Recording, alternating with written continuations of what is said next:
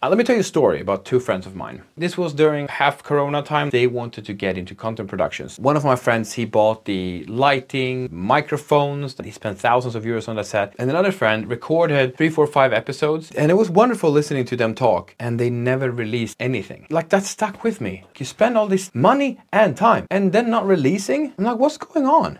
Rasmus Basili here from the Authentic Content Podcast, and today I want to talk with you guys about production quality. There are two ways of looking at production quality. Some of us start using bad equipment, and as we're making content, we're looking what other people are making, and we feel ashamed. It's almost like you're an athlete and you watch somebody has nice sports shoes, like, oh, I want to have those shoes too. Professional people have professional equipment. The rest of us who are in the field feel like, so slowly but surely, we buy more and more stuff.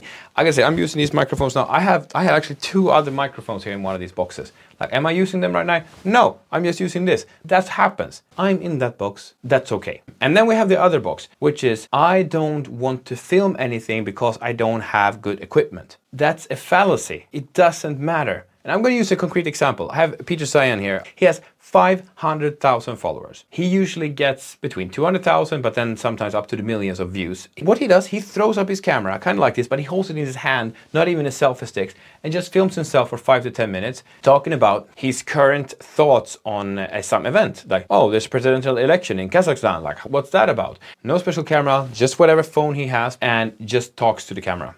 Where does he do this? Everywhere. He hikes. He travels, wherever he happens to be that day, that's when he records.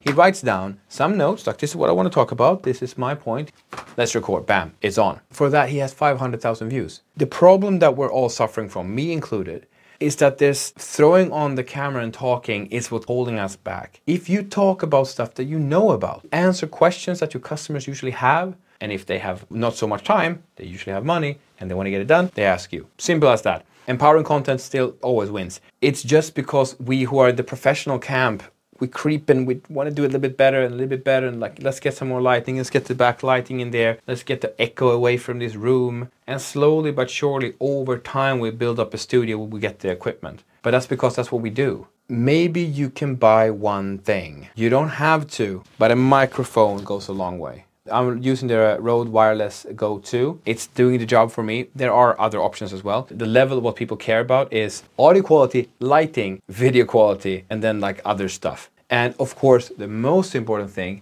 is the content itself. What's the substance? What's inside? Can I hear you? Can I see you? Good. That's all I need. And then if you want to get fancy, get a microphone. But that's not what you need to start. You need to start recording. You need to give the substance. You do what you want to do. If you want to be known, like, and trusted, you can go to conferences left and right and you can talk with 100 people a day. I think that's even a stretch to do in one day. But with this content, even a bad piece of content gets hundreds of views. You can start to create a relationship, a one-way parasocial relationship with your audience. But the thing is, you got to start recording.